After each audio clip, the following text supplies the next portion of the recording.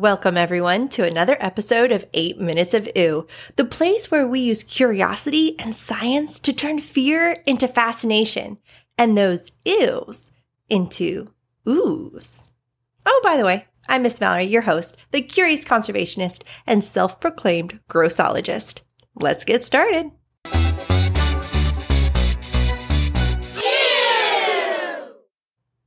Out of all the slimy creatures, I think worms are probably the most loved, wouldn't you say? They really can't hurt you, and they do so much good for our gardens and farms. They're nature's decomposers. And with over 6,000 different species of earthworm, there are many to love. How big do you think the world record earthworm was? Maybe as big as your arm? Maybe your leg? I bet you'll be surprised when I tell you, but I think I'm going to wait to save that slimy secret until the end.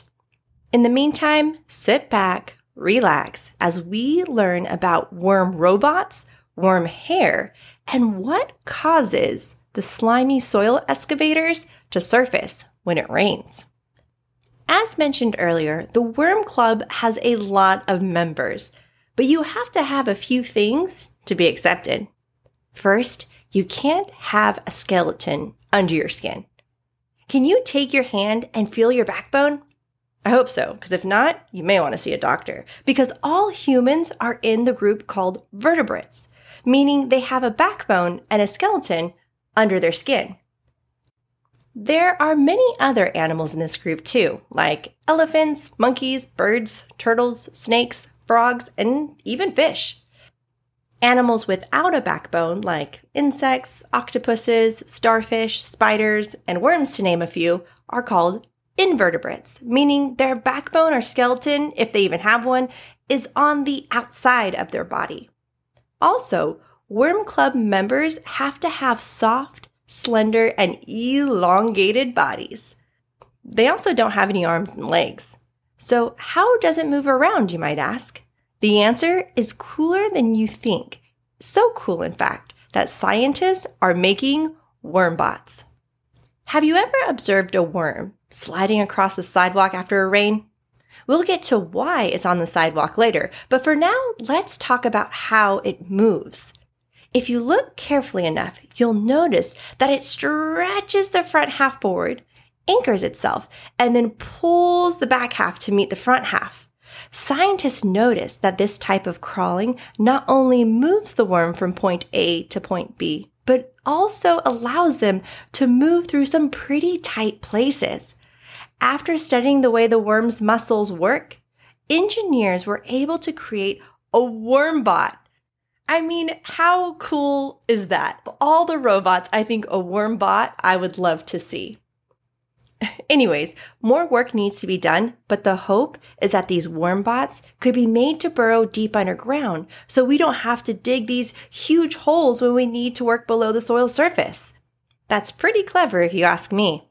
But strange locomotion isn't the only thing helping our limbless friends move around. Tiny hair-like bristles, called setae, give the tiny tunnler a helping hand by gripping the soil as it stretches and contracts. You'll probably need a microscope to see the tiny hairs. But if you're able to catch one when it's raining and your hands are wet, you may just be able to feel the tiny bristles as it slips through your fingers. Speaking of slipping and sliding, have you ever walked outside when it's been raining and saw dozens, if not hundreds, of earthworms slinking around the sidewalk? Ugh, what a dream. For years, scientists thought it was because that the worms' burrows were flooding and they had to make a quick dash to the surface or else they would drown. But then science discovered a really cool thing about worms. Even though they have 5 hearts, they don't have any lungs. Now, everyone, take a deep breath in. Let it out. When you take a deep breath like that, you are bringing air into your lungs so that your body can get oxygen. So how does a worm breathe and get its oxygen without lungs?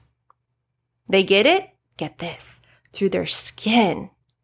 In a way, they sort of have lungs, but they're wearing it on the outside, like a coat. The slime on the outside of their body acts like a sticky pad for oxygen. When the oxygen molecules in the air get stuck to the slime, the skin is able to absorb it. Pretty weird, right?